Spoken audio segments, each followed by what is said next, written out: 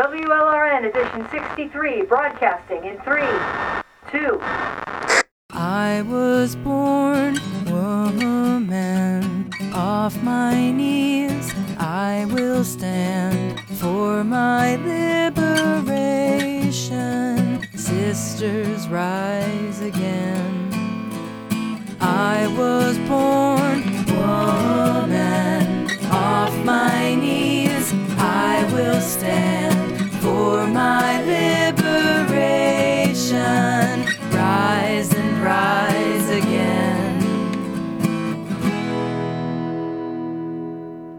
Greetings and welcome to the 63rd edition podcast of Women's Liberation Radio News for this Thursday, July 1st, 2021. This is Aurora Linnea, altogether delighted to introduce myself as the newest member of WLRN, unrepentant heretic and raging no-fun feminist. I will be contributing to the vital work of WLRN by penning a monthly column for the blog. Keep an eye out. This month's edition focuses on Pride, the corporate gay tradition that keeps getting more and more male-dominated and male-oriented every year. We'll hear an excerpt of an interview Thistle did with Angela Wild, founding member of Get the L Out UK, a political activist group that focuses on lesbian visibility.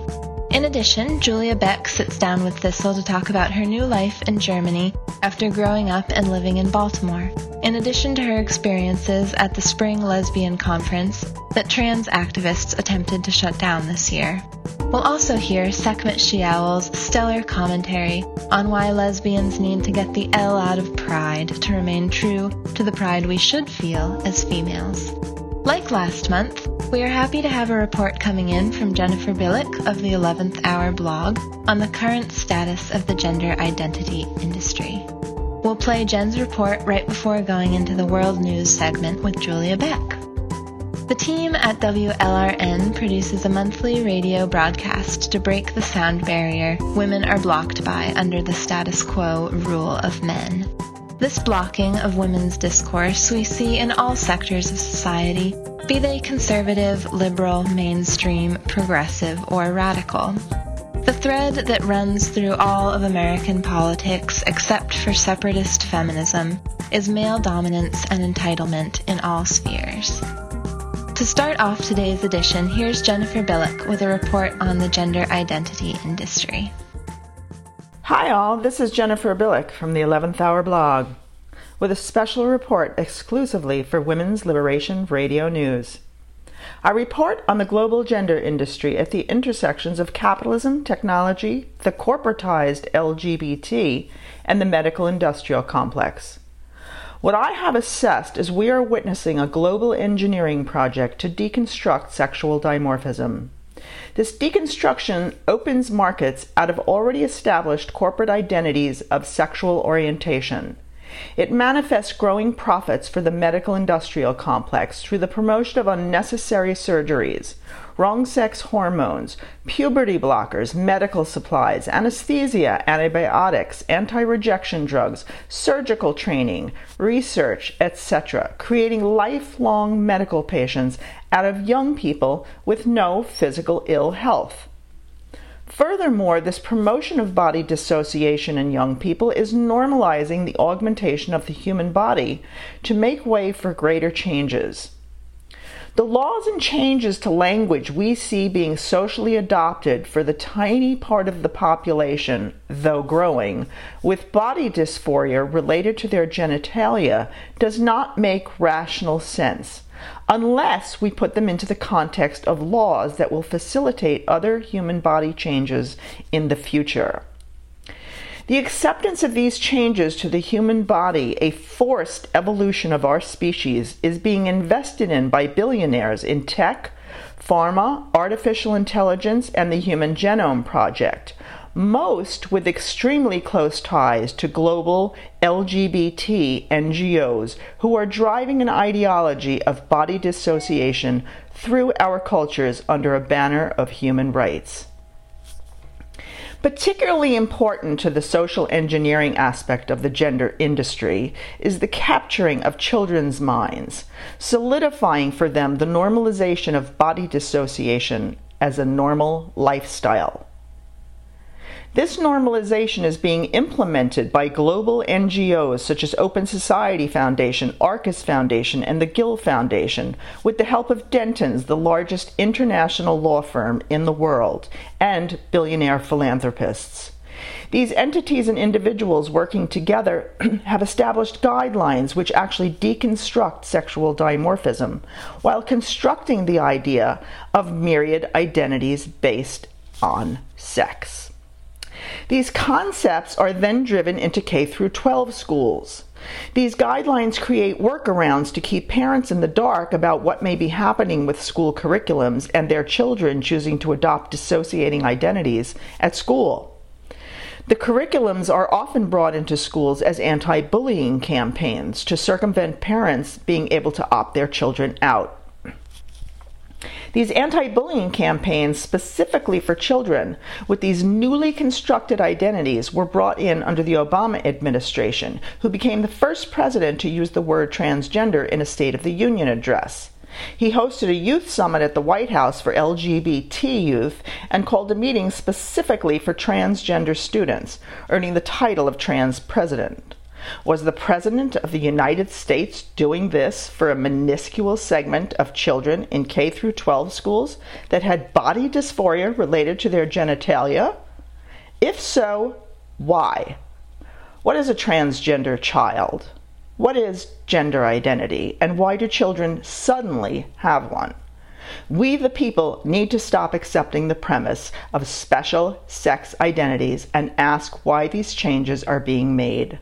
The markets opening in sexual identity and the profits being secured for the medical industrial complex should not be underestimated. But it behooves us to look at the social engineering underway to deconstruct sexual dimorphism in language and law, and what the investments are of Goliath global human rights organizations, international corporations, banks and law firms, governments and politicians.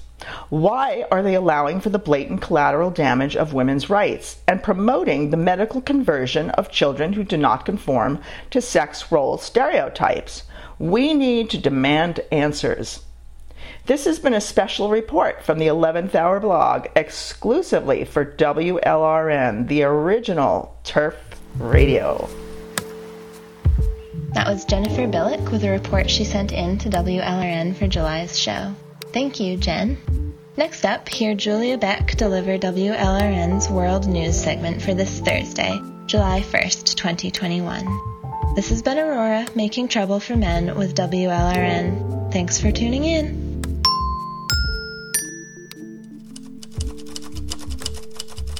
Hey there, it's me, Julia Beck, here to bring you the world news. Before we get into it, I'd like to take a moment to say thank you to the WLRN Collective and to all the women who have been involved since the beginning, and that includes you, dear listeners. This work is important, and I'm glad we can do it together. WLRN provides women with a platform that is not dependent on political parties or corporate sponsorship, which brings me to the first point of the world news. June is Pride Month, a time to recognize the efforts of lesbians and gay men who campaigned for decades to be recognized and protected by government authorities. Unfortunately, what was once a demonstration of defiance against heterosexual norms has now been captured by the very same institutions that uphold patriarchy.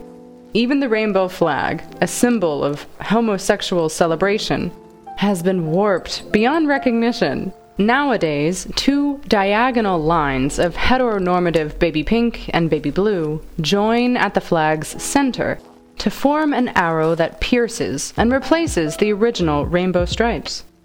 Powerful corporations are using the colors of this new flag as a virtue signal to increase their profits without actually doing anything for lesbians and gay men.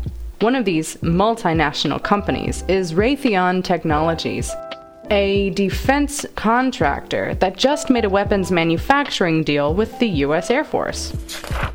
Another multi-billion-dollar corporation jumping on the woke LGB blah blah blah bandwagon is Coca-Cola, which allowed people to customize the labels of glass bottles with words like gay or bisexual.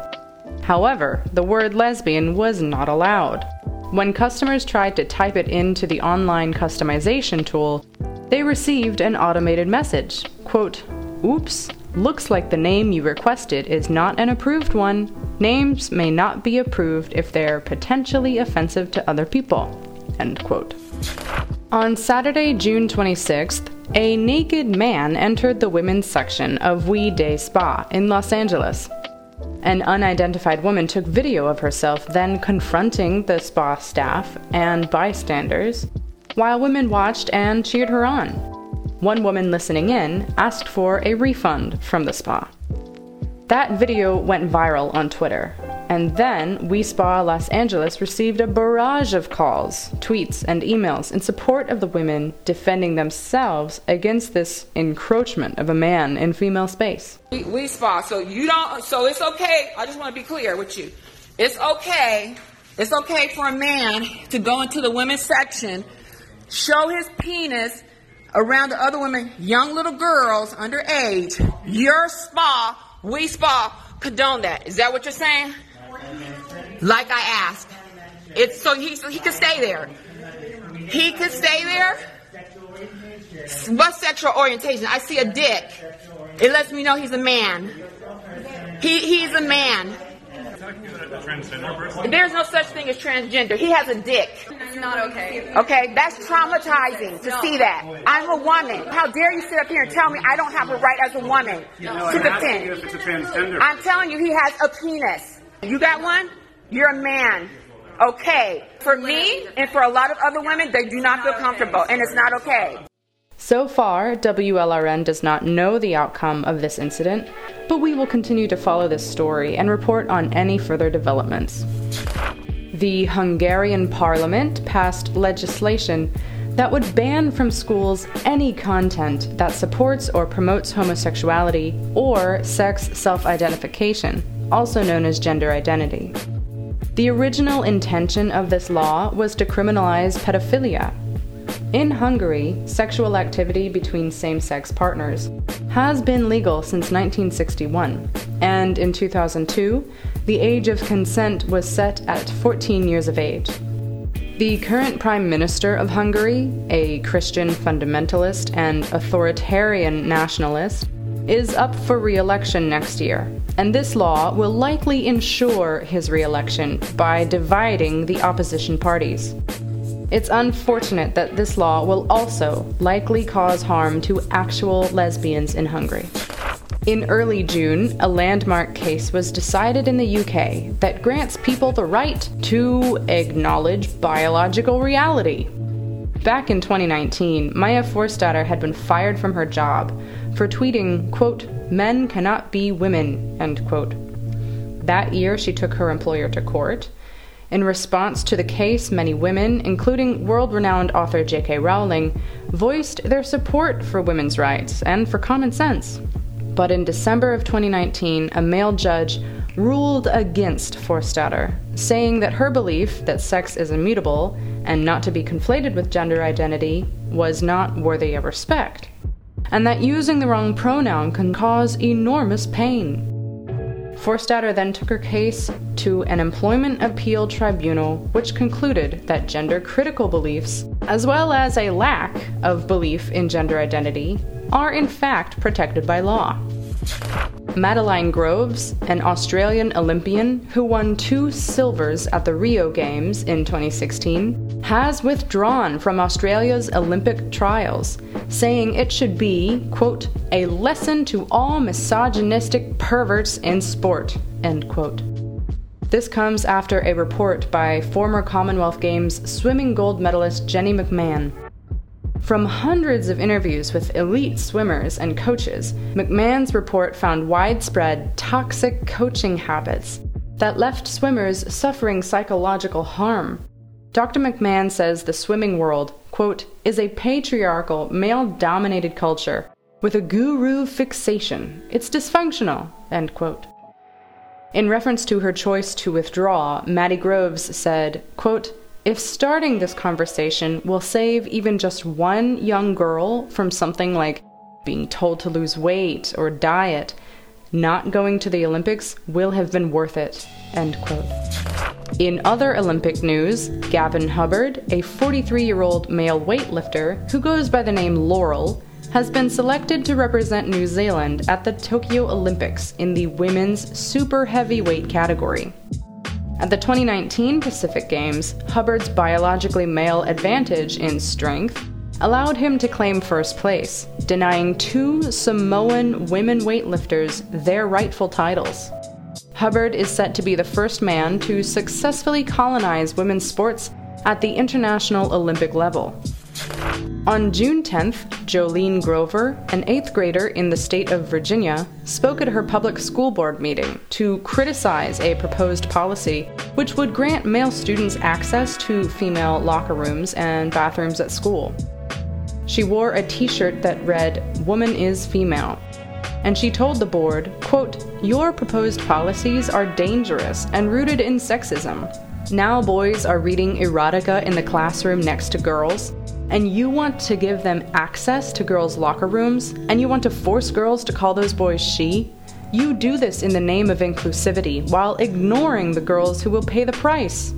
Your policy chooses boys' wants over girls' needs," end quote.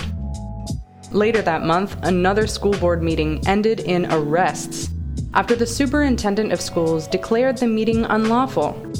259 people had signed up to give public comments about school policies, like the ones Grover criticized, as well as the push towards adopting critical race theory as an educational framework. According to a report released in June by the Mo Ibrahim Foundation, as many as 1 million girls in sub-Saharan Africa are unlikely to return to school after becoming pregnant during COVID-19 school closures. School closures reduced girls' access to safe spaces, as well as sexual and reproductive health services, leaving them vulnerable to sexual violence, exploitation, forced marriage, and early pregnancies. School closures and lockdowns over the past year have also exacerbated the patriarchal practice of female genital mutilation, which has resurfaced in countries where it had been on the decline. During the closures, FGM practitioners began visiting people's homes to convince mothers that their daughters should be cut. Activists like Ifra Ahmed from Somalia and Lucienne Ganda of Sierra Leone are working to fight back against the recent rise in FGM. Feminist artist Jess DeWall's embroidery work was removed from the Royal Academy of Art's gift shop in London due to accusations of transphobia this mid-June. On June 23rd, a week later, the Royal Academy issued a formal apology to DeWall's, and her art was reinstated in the gift shop. The complaints against her came from social media users, who pointed to a series of tweets and a blog post DeWall's wrote in 2019, stating facts like women are adult human females and sex cannot be changed. In the written apology, the Academy states, quote, "One thing is clear to us now. We should have handled this better. We have apologized to Jess DeWall's for the way we have treated her, and do so again publicly now. We had no right to judge her views on our social media. This betrayed our most important core value, the protection of free speech," end quote. Of the apology, DeWall's stated to the BBC that it was, quote, "common sense, and I am glad we are getting back to that," adding, "I hope this makes other institutions wake up and take note," end quote. Women in 19 different cities across Spain marched in protest against drafted legislation which would replace the legal category of sex with the concept of gender identity, and which would criminalize anyone who defends the use of words like vulva and mother, imposing fines of up to 150,000 euros. Laura de la Fuente, the spokeswoman for Confluencia Movimiento Feminista, and 8M Movimiento Feminista del Madrid, said the government has not complied with the feminist agenda. In spite of being the most feminist government in history, it is also the one that has carried out the least measures for women. A new chapter of the Women's Human Rights Campaign was launched in India with a webinar on June 13th. The country contact for WHRC India is Vaishnavi Sundar, director of the 4-part documentary film called Dysphoric, which is available now on YouTube. If you're interested in learning more about WHRC, visit womensdeclaration.com, where you can read the Declaration on Women's Sex-Based Rights in over 20 languages, including Tamil and Hindi. You can also find a large collection of resources on the experiences of women in India on the WHRC India page. The Green Party of the United States National Committee, or GPUS, has removed the State of Georgia Green Party from their ranks. The decision came after prolonged research and a series of discussions and commentary around the Georgia Party's February 2020 decision to endorse the Declaration on Women's Sex-Based Rights. In their statement before the committee meeting, the GPUS writes that the Georgia Green Party exhibits, quote, bigoted, anti-transgender positions that violate the key value of social justice and equal opportunity. And therefore, the Georgia Green Party is not organized or run in accordance with these values, and is in violation of GPUS accreditation requirements, end quote. The formal decision to permanently ban the Georgia Green Party from the National Party was made in a meeting of the National Committee on June 27. The Canadian oil company Enbridge began construction of its Line 3 pipeline through Minnesota, a project fiercely opposed by Indigenous environmental activists such as Winona LaDuke.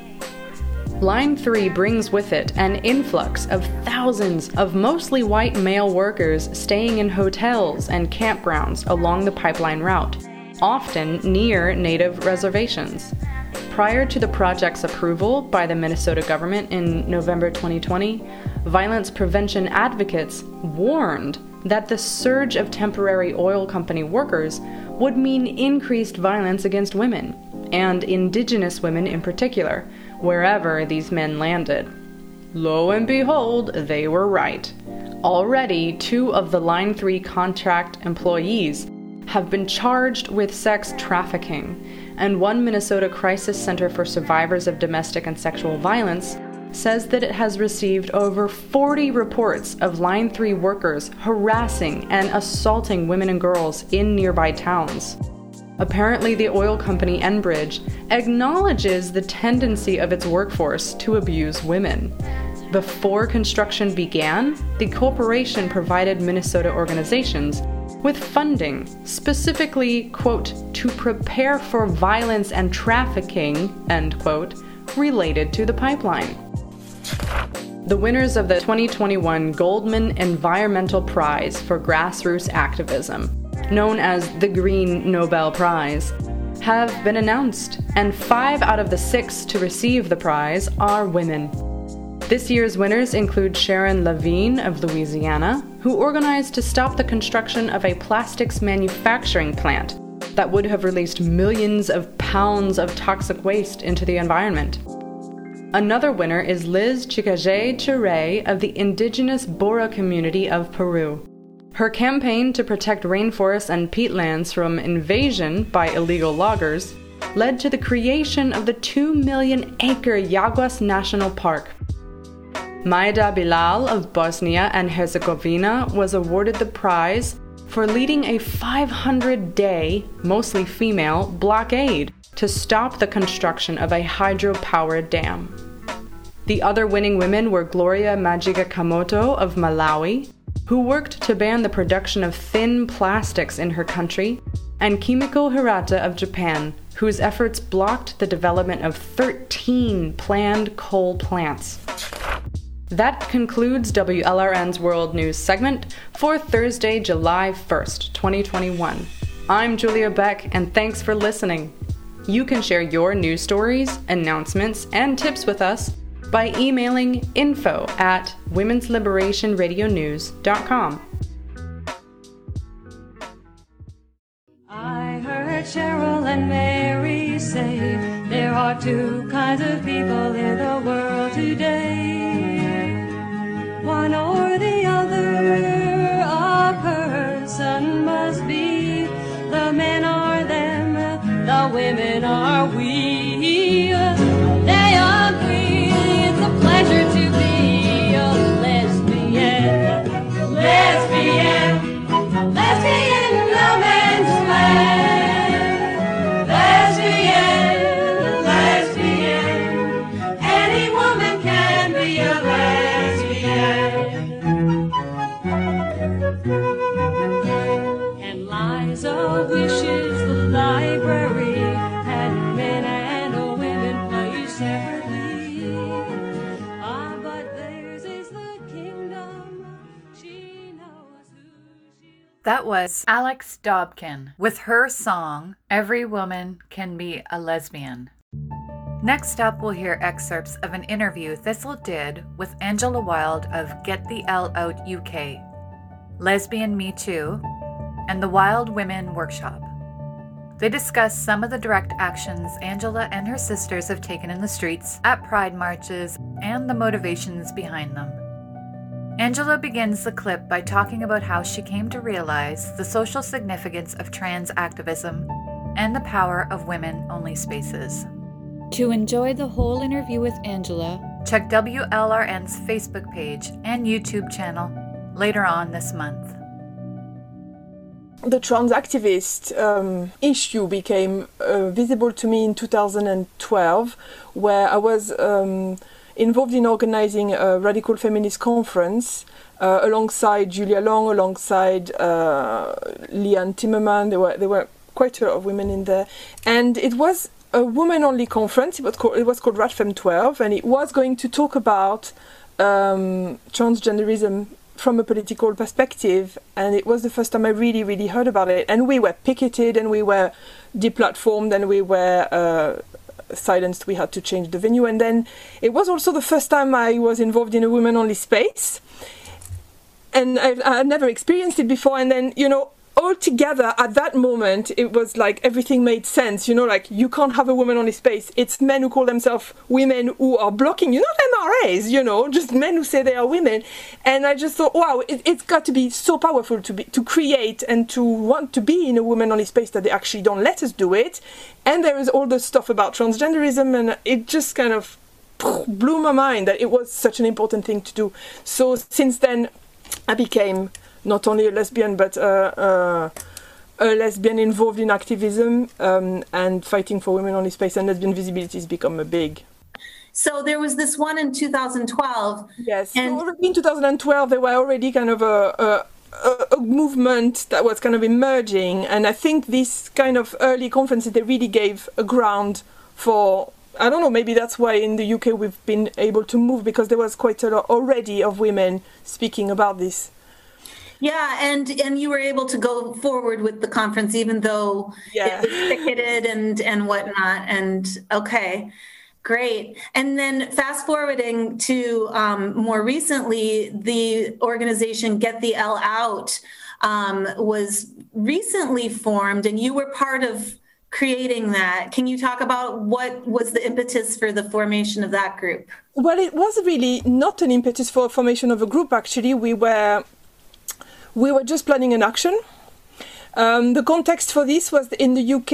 And we was just a group of friends. Yeah. Mm-hmm. At the beginning, if you want, there was an emerging gender critical movement in the UK, and they were doing a good job in kind of bringing issues forward as much as they could, but there was just not there was no lesbian visibility there.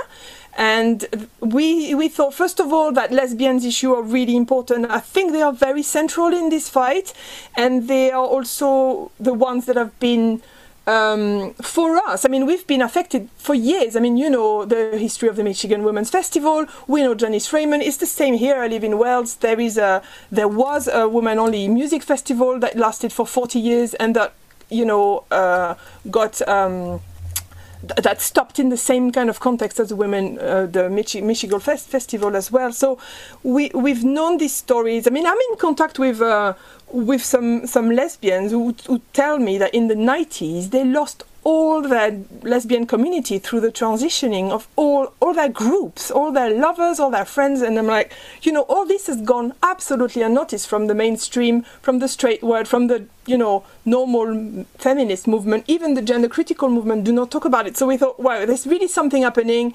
We need to bring the lesbian issue forward. We just... and completely separate from the GBT. And absolutely, yes, but against actually, as an opposition to it, because we knew also we have this understanding that gay men in the GBT are not only not our allies, they are the one who facilitated the trans takeover.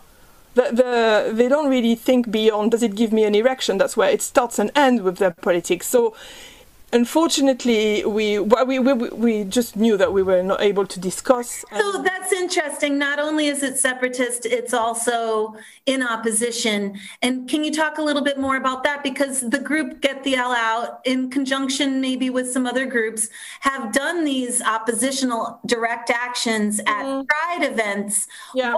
Who had that idea? How did you organize those? Yeah. How have those gone? Can you talk a little bit about that? Yeah, absolutely. Well, first of all, I want to say that we saw the action that Renee and Charlie organized in New Zealand, in Auckland, and they basically the same year marched in front of their local Pride in Auckland with a banner that said something about protecting lesbian youth in the trans context, and we were like, wow. It said something like, don't give lesbians hormones or yes. something like that. Yeah. Something like that. And I was like, wow, they survived to tell the tale. Like, this is an amazing stuff to do. Maybe we could do something similar. And Sarah, who is also in Get the Hell Out, had the same idea pretty much at the same time. So naturally we talked, and then Leanne joined us, and then we started planning, and then we talked about it, and then women joined us. The idea was not to protest Pride. In fact, I know it's often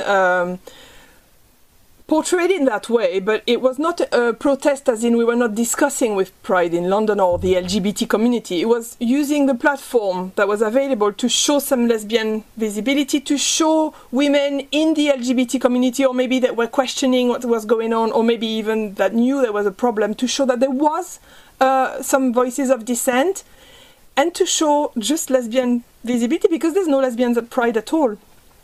So, it's really a male-led stuff. There's been a few research that don't go. The first time you did this Get the L Out direct action protests at a Pride event in London was 2019? Or was it 2018? Yes. Okay, and you got a lot of attention. And one of the slogans was trans activism erases lesbians, right? Yeah. I thought that was a very clever use of words. Can you talk about that slogan and how you came up with it? I thought it was important to name transgenderism as an ideology, so it's not like I didn't want it to be like trans activists or something. It would have been too easily targeted, but transgenderism frames it as, the genderist movement. Right, and activism, I think the term was trans activism. Yes. Trans activism erases lesbian. That's right, yeah. Or erases lesbianism. I saw in one of the newspaper articles that you sent me too.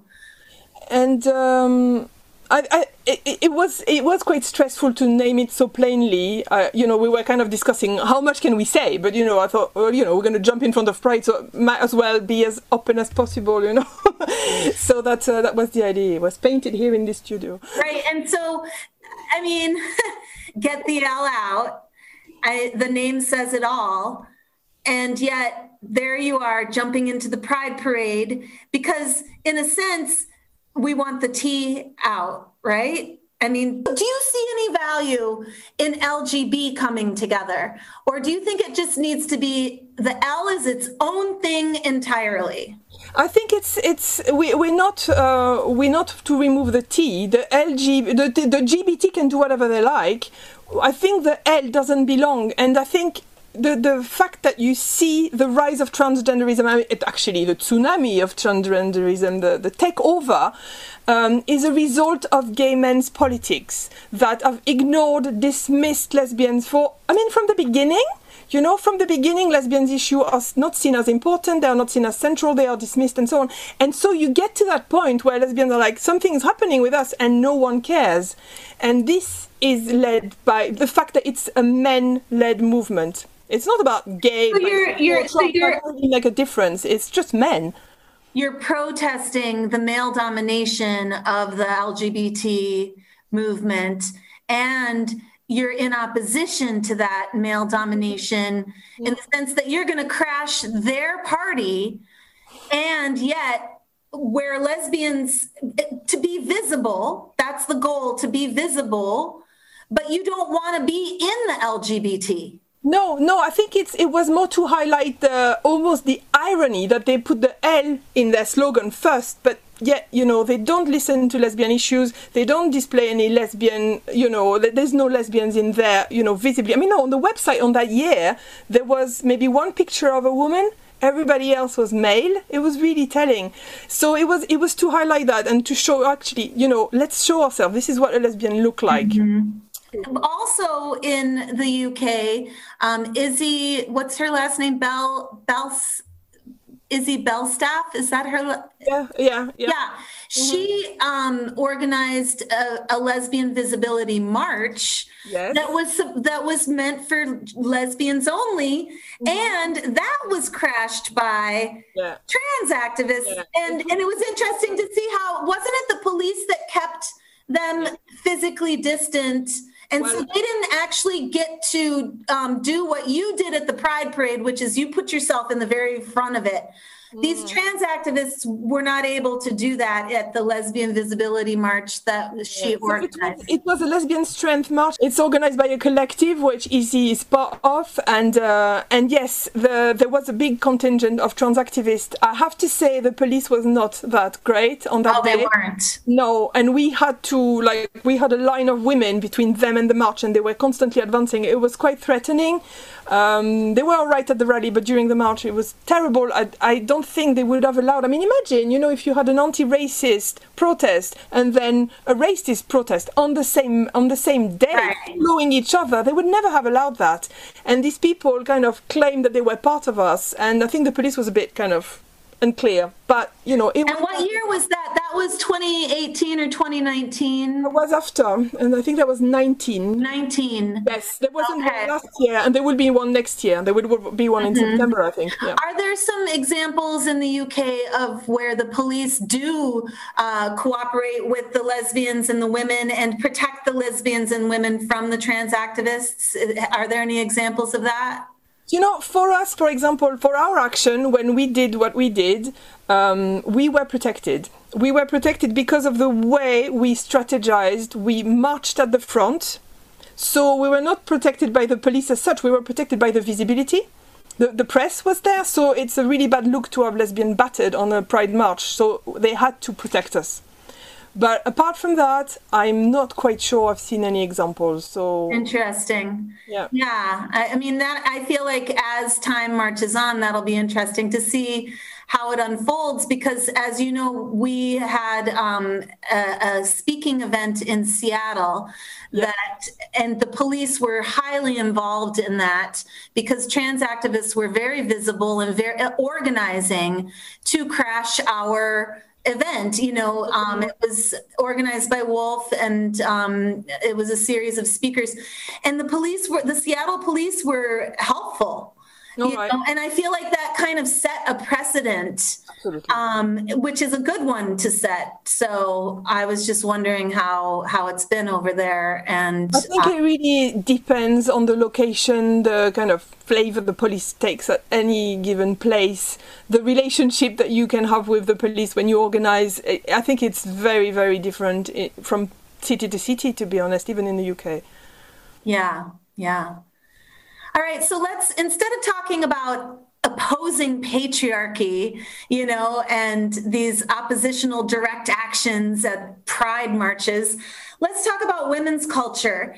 And the Wild Woman Workshop and what that is, and your vision of how women can create maybe our own society, separate from male-dominated society, and maybe are you participating in some examples of that? Yeah, can I just reframe a bit what you said, because we don't see our action as protesting or being against. We see them as showing visibility, and I want to just mention that since we've done that, we've had countless examples of women saying, I became a lesbian I called myself a lesbian after the march. I called myself gender critical after the march. The fact that they've seen a lesbian sometime for the first time is creating women's culture. That's what I'm trying to say. It's not about confronting them for the sake of it. That's just an excuse. Really, what we want is to get women to see what a lesbian is like, and just raise some awareness in that very simple way, just by showing up. Thank you for that clarification. No, thank you for that clarification, because the little clip that I saw was, it seemed very confrontational. And I do think that there are some confrontation, at least over here in the US at these pride marches when lesbians have gone. Not that the lesbians are confrontational, but there's tension and there's pushback, you know. It's important how we as activists, we focus it, because yes, you know, you show it's a performance, you show a confrontation, but at the same time you show yourself. And this action were always aimed at women. As I said, we were not aiming to have a conversation with Pride. We were just aiming to have a conversation with women, who being there. I've been speaking with Angela Wild of Get the L Out UK and Lesbian Me Too. And it's been a pleasure, Angela. Thank you so much. Thank you, Cecil, so much. It was a really lovely chat. 1, 2, 3, and say you're an Amazon, becoming brave and strong, clearly and consciously you see. You're so dykey, how you excite me, how fortunate a female faculty. Oh, gee, I guess it's good for me. H, how heavenly, I never knew how butchy I could be. J for sweet justice, K for sweet kisses, LESBIAN for letting go of me, and oppression is no longer over me. Oh, P is political, power to the personal, Q for the queer you feared you are. Remember, you gotta respect your essential sensibilities. Between us is the tie, uterine empathy. V is for vagina, the virgin. This is Jo Brew of WHRC and Feminist Question Time. You are listening to WLRN. That was Amazon ABC from the late great lesbian feminist icon, Alex Dobkin. Now we turn to an interview clip from a conversation Thistle had with Julia Beck, lesbian feminist extraordinaire who speaks and writes about feminist theory and practice. Julia just made a recent move from Baltimore to Germany, where she is now enjoying the lesbian community that organized the Spring Lesbian Gathering, a successful and triumphant event, despite misogynist attempts at shutting it down. Let's talk about lesbian visibility. Okay. And what is lesbian visibility to you? What does that mean, and why? I mean, obviously I can see you, you know, and I see lesbians all the time on the internet, and the L is the first letter in the LGBTQ WTF. So what does lesbian visibility mean, really? Well, it means being able to see lesbians. It means that lesbians are represented. But it is more than just having the letter at the beginning of the alphabet soup. It's more than just seeing us online or on the internet. It means in the institutions of our society or our societies, in cultural institutions, it means that lesbians are represented there. So it's not just online, but like in TV shows, or in the arts, in portrait galleries. It means in the government, having lesbians there, representing other lesbians and carrying the full force of all of the rage of all of the women condensed to the point of explosion. with them wherever they go, in the houses of power, in the portrait galleries, on the TV shows, wherever. It means that lesbian concerns, lesbian experiences are taken into consideration. We have a certain perception based on our experiences as lesbians, and we are informed by our experiences about the world around us. And this information that we have is specific to us, lesbians, because the experiences that we have are specific to us. And it's very important that our needs can be met, for instance, by government representatives or by teachers in schools, by community leaders. It's important that we are taken into consideration and that we have a voice, that if it's not us that can speak for us, it's another woman that can share our concerns. That's what visibility means to me. It's not just on the internet or in the blah, blah, blah acronym, which I don't give two fucks about anymore. It's that... How is lesbian erasure happening in the LGBTQ so-called community? Well, we need to look at the broader picture. We can't just be focusing on this alphabet soup problem. There is a serious problem here. I'm not denying it. But this whole this whole bowl of soup exists on the giant table, right? And there's other things going on, and there's other things influencing this little microcosm. The wider culture at large is exceedingly pornographic. And I can speak from my own experience. I did not want to call myself a lesbian in the very beginning because I associated the word with pornography. I thought it was a category, that you could look online and see a video of women being exploited. In my mind, even, this was the connection. This was my understanding. And I have learned that over the last, several years, pornography has been so much more readily available. Men can watch porn on the street. Boys in classrooms are watching pornography and reading erotica in the classrooms. And this is informing the way that people interact with each other. This is informing us about what lesbianism means. It's not what lesbianism really means, but this is the understanding, the cultural understanding. And so when we take this whole big picture into consideration, we look at this little microcosm of the alphabet soup, it's very clear that lesbianism is going to be eroded. The understanding and the definition, in conjunction with the erasure of woman, the word and the concept, in addition to the replacement of sex with gender in laws all over the world. In almost every country, we see this happening. So all of these things put together means that lesbianism as a concept and as something that can be clearly defined, it's being muddled by many forces.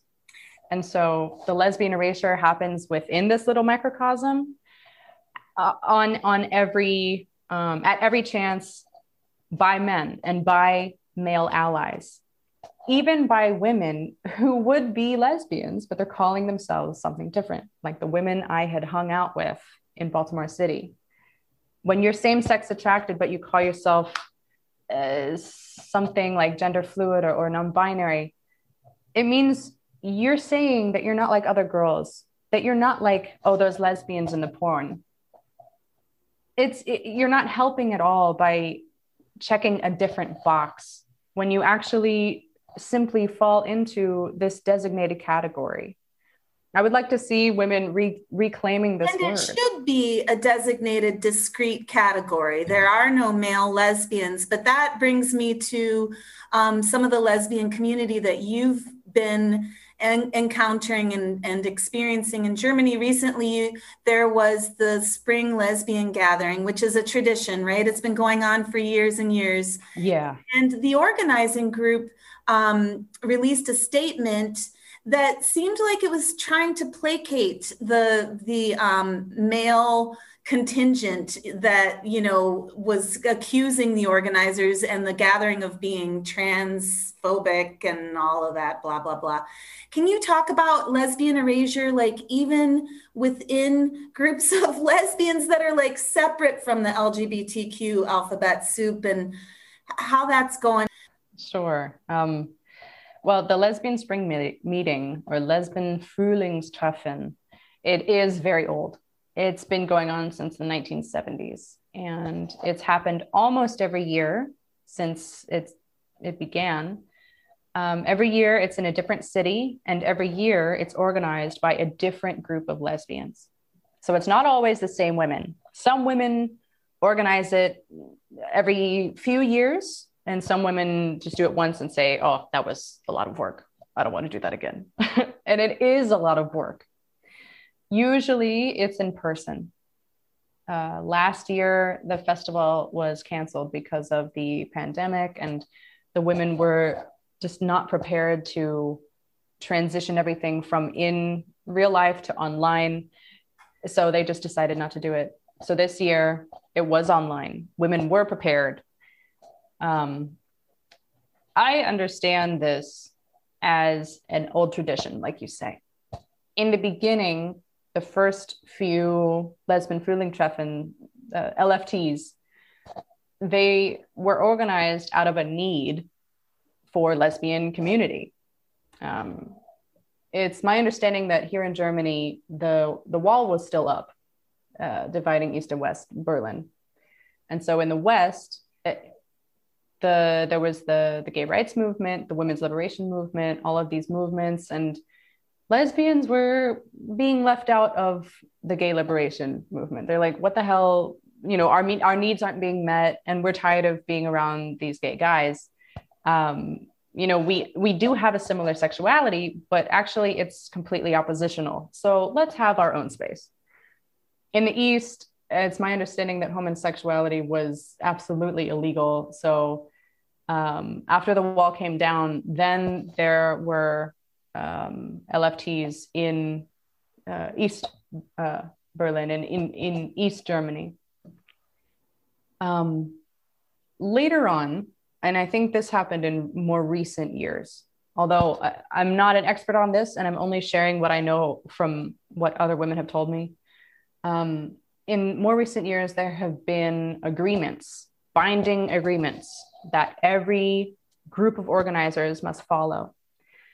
And one of those binding agreements is that the organizers of LFT cannot exclude any kind of woman. And so naturally, this is understood to mean that trans women, also known as men who self-identify as women or who call themselves women, that these men cannot be excluded. So we have a pickle, a pickle in a dress. Yes. So this year, the organizers of LFT said, okay, all right, we can't exclude anybody, but we can choose who we invite. So they made it very clear in the invitation, and as you can see on the website, they invite many different lesbians. They explicitly invite lesbians who have detransitioned, but they did not explicitly invite trans women who call themselves lesbians. Male. Yeah. Mm-hmm. So they say they did not invite this group of people. And that was the problem.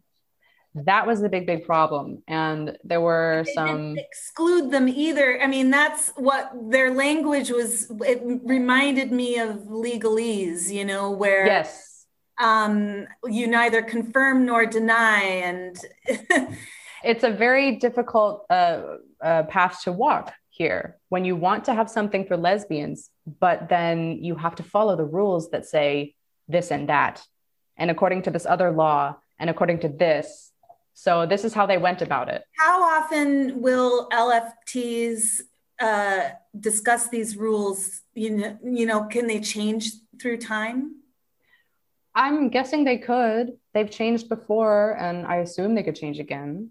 Because it would be great if they got to a point where the rule was you don't refer to men as lesbians. That's the rule. We don't call them lesbians because the word lesbian is taken by women.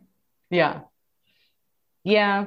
You know? One of the difficult things about the rules here in Germany is that you can change your legal documents to say you are the opposite sex. And so how can you be denied access if your documents... So that's why, hence all of the tricky language, just hoping. But the thing is they don't accept the tricky language. They want access, and they want the red carpet. They want the red carpet, right?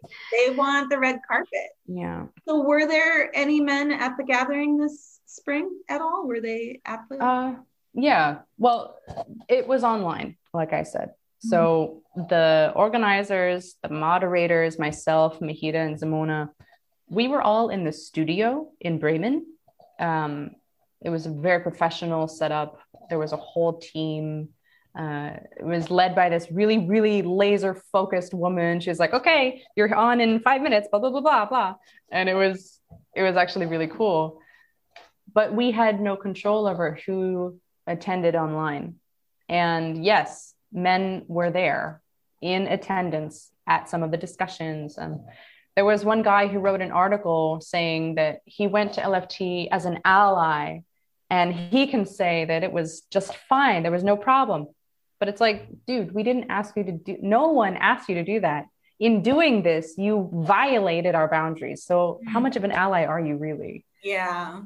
So yes, there's all kinds here. But I will say, in the total shitstorm that happened leading up to LFT in the few weeks, there was so much press that even more lesbians attended than we had expected. Oh, and the press.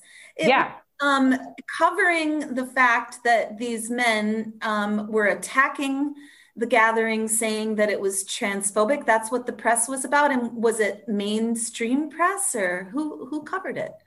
It was mainstream press, and it was saying LFT is transphobic, basically. Yeah, but then that turned out the lesbians. Yeah, it did. Yeah, see, I think it's starting to backfire. I don't think women, it's like, yeah, okay, you know, I am afraid of predatory men in women's prisons that have a rape record. Yeah, you know, I'm not phobic. It's not an irrational fear, but no, you know, like I am opposed to, I guess I shouldn't say that, because I think a phobia is different than a fear. I'm not transphobic. We're not transphobic. We're not, you know, irrationally afraid of men who put on frilly dresses and do their hair and makeup or whatever, you know? Well, it's not irrational. It's not a phobia in the sense that it makes no sense. It makes perfect sense. The fear that women have towards male perpetrators and male violence is totally justified. And it makes absolute sense in the world that we live in.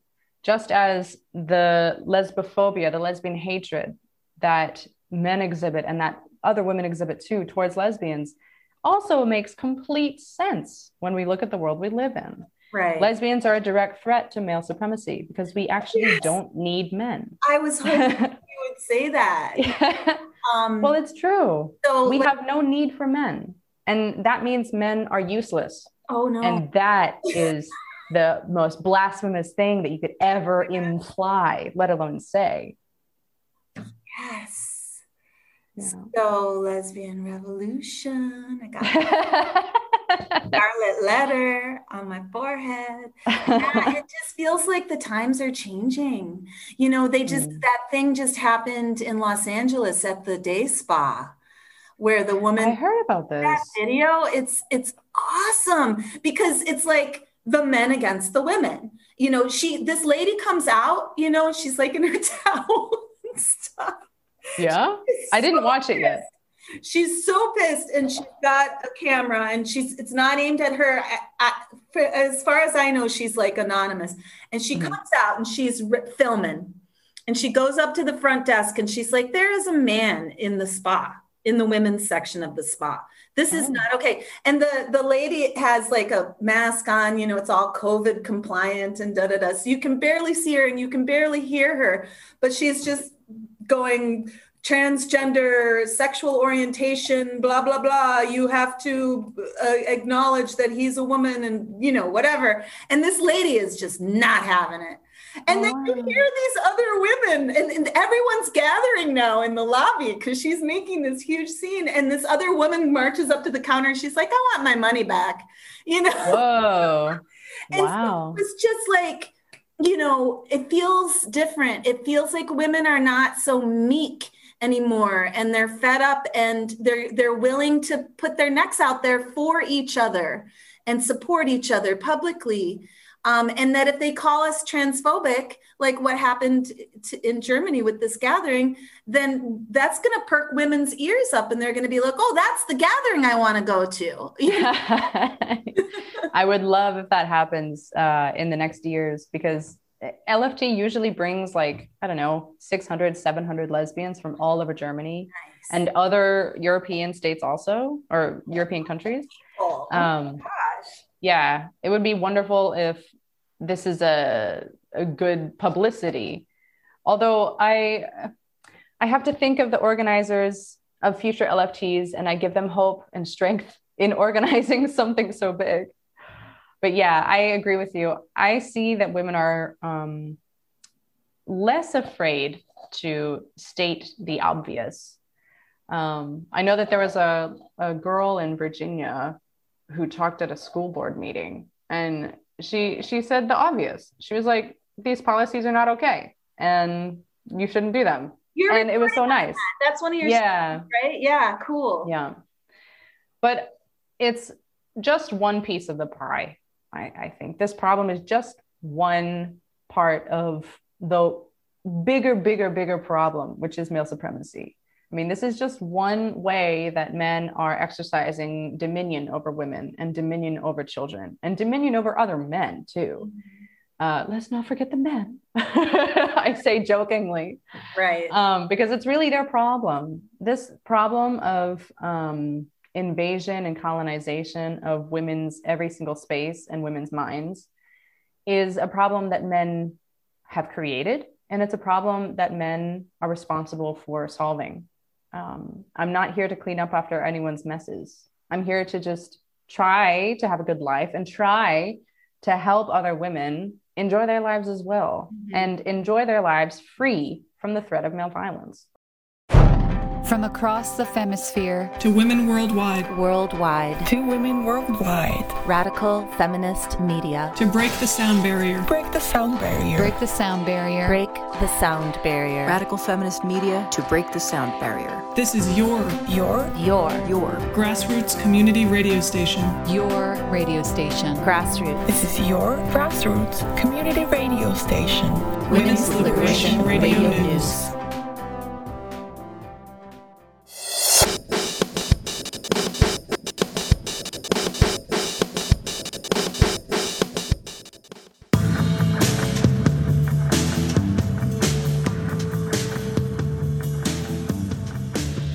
We've come a long way from the original Pride marches of the 1970s. What was once a political demonstration conducted by an oppressed group aware of their oppression and brave enough to publicly challenge it has become a mainstream corporatized performance, a meaningless display of predominantly gay male sexuality as an excuse for heterosexuals and het-coupled bisexuals to act a hot, intoxicated mess in public.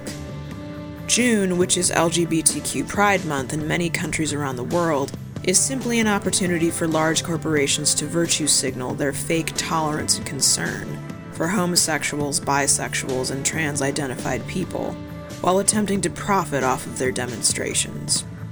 While heterosexual society in developed countries is marginally more accepting of homosexuality today than it was 50 years ago, It is nowhere near homosexual positive, and it isn't just the predictable right-wing religious heterosexuals who have always been openly heterosexist and anti-homosexual, who continue to hold firm in their prejudice. The self-described liberal, leftist, and progressive heterosexuals of the world, the ones most likely to attend a pride parade and post their alleged support on social media, are almost as anti-homosexual as their right-wing counterparts, just for different reasons, and in a subtler way. Pride has become, like everything else in our corporatized capitalist culture, largely symbolic without any political substance. LGBTQ people are supposed to be proud of their difference, their marginalized identities, and we're supposed to take heterosexuals parroting vague, toothless slogans like love is love at face value. Same-sex marriage has been federally legalized in many of our developed countries, so we're supposed to be satisfied and consider the homosexual struggle against oppression over and won. We're not supposed to be a political movement anymore.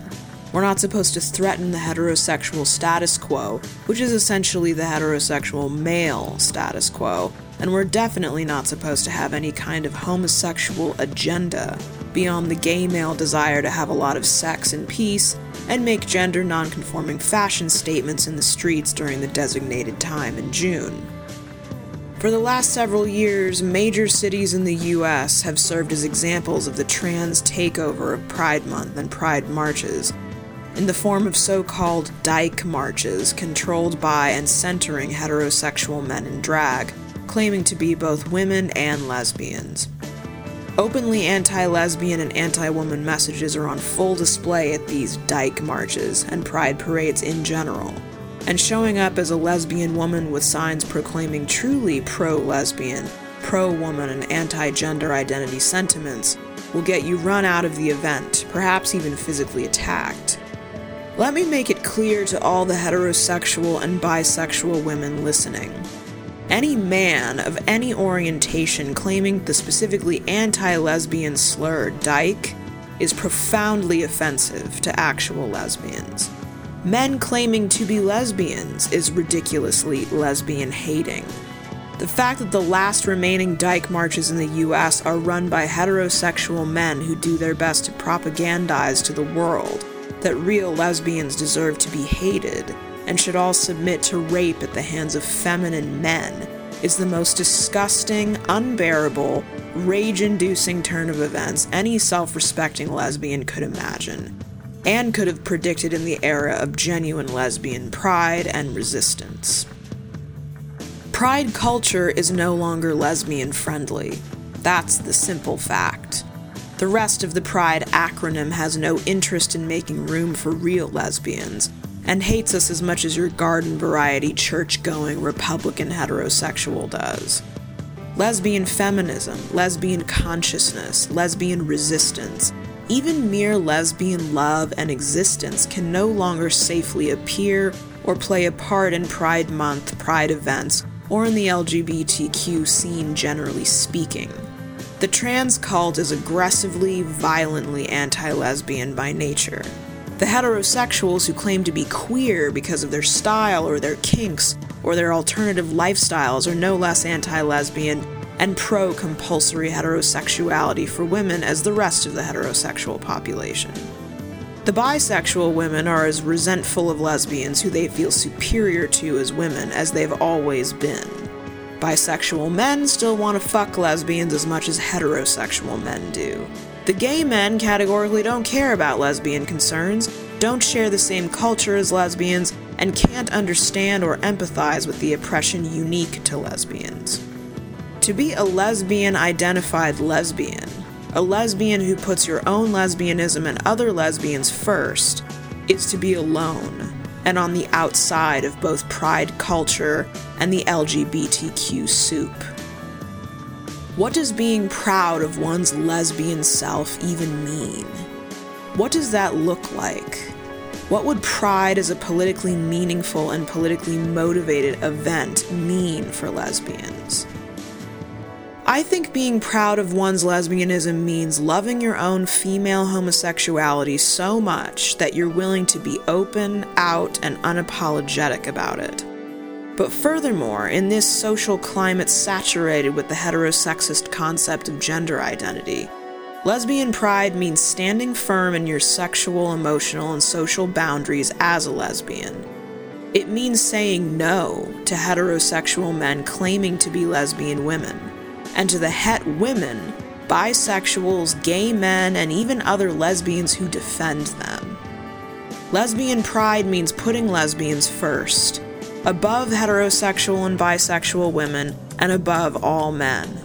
It means investing your time, money, and energy into genuine lesbian community, into building new lesbian spaces and creating new lesbian culture, rather than wasting those things on the anti-woman, anti-lesbian spaces, events, and culture of gay men and other non-lesbians.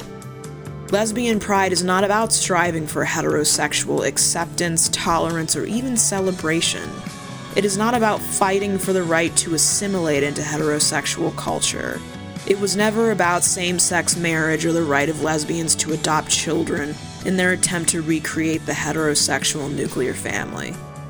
True lesbian pride is recognizing our own unique nature and values, the beauty of our romantic love and friendship, the political power of our feminist consciousness, the grooviness of our sexual intercourse, and most of all, our right to be respected as living beings.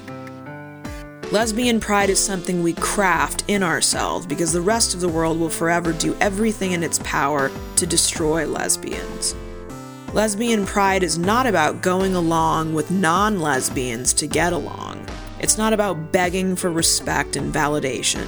It's sure as hell not about selling out to het men and bisexual women who feel entitled to lesbian identity, spaces, community, and attention. Lesbian pride is something that must be resurrected as an independent force, as a creative and revolutionary and pissed off force, a force of female nature. Lesbian pride is the soil of true feminism, female confidence, female values, and female self-love. It goes without saying that lesbian pride is never going to go mainstream. It's never going to be ripe for heterosexual corporate takeover. It's never going to get airtime in the heterosexual media. Lesbian pride, along with true lesbian culture, is always going to be an underground movement, a fringe phenomenon. Our unpalatability is the way we know we're lesbian aligned. We were never going to be popular lesbians, and we were never going to get what we deserve or keep what belongs to us without being the raging, man-hating dykes with a Labras to grind every second of the rest of eternity. So it's time to stop trying to sit with the rest of the GBTQ at the heterosexually approved pride table and pretend that we're all the same one big happy harmonious family. It's time we embrace going our own way and let the world know we're doing it.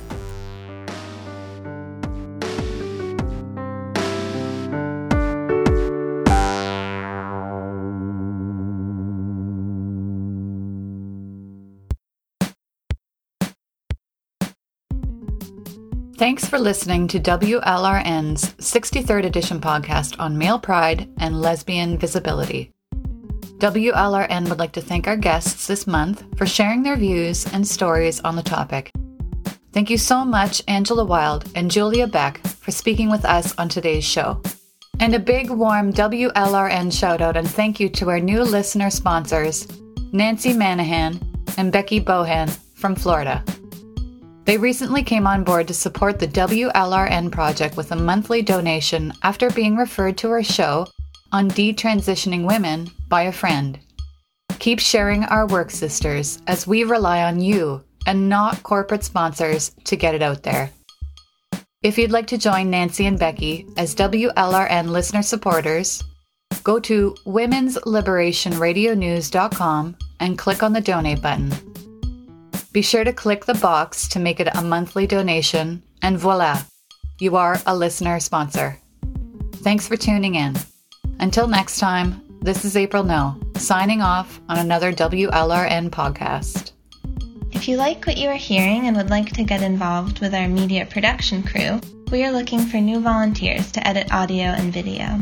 If you have editing skills you'd like to use to help WLRN create the high-quality media you've come to love, please email info@womensliberationradionews.com to inquire about becoming a volunteer. Thanks for listening. This is Aurora Linnea signing off for now. And I'm Sekhmet She-Owl. Thanks for tuning in. Next month, we will focus our program on Thistle and Jenna's trip to the woods of Michigan for 2 different women's music festivals taking place this summer. Thistle will attend both Big Mouth Girl on the Land and Michigan Family Reunion, which draws hundreds of women to the state of Michigan for some respite from patriarchy, a variety of music and entertainment, and a little camping and sisterhood. New episodes of our handcrafted podcast always come out the first Thursday of the month, so look for edition 64 on Thursday, August 5th. If you'd like to receive our newsletter that notifies you when each podcast episode, music show, and interview are released, please sign up on the WLRN WordPress site. Until next time, fight male power. This is Thistle signing off on another edition of WLRN's monthly handcrafted podcast. You can find us on Twitter, Facebook, Instagram, Spinster, Overit, and SoundCloud, in addition to our website, womensliberationradionews.com. We are thrilled that WLRN's Emily Ann Lorenzen is making the trek to Seattle for the Sovereign Women Speak event, featuring workshops, speakers, and protest, all to support women's sex-based rights. To learn more about the Sovereign Women Speak event happening this August 20th through 23rd, and to purchase tickets, go to sovereignwomencircle.com. That's sovereignwomencircle.com. And this is Jenna. Our monthly podcasts are always crafted with tender loving care and in solidarity with women worldwide. Thanks for your support. We would love to hear from you, so please comment, like, and share widely. But how will we find our way out of this? What is the antidote for the patriarchal kiss? How will we find what needs to be shown? And then after that, where is home?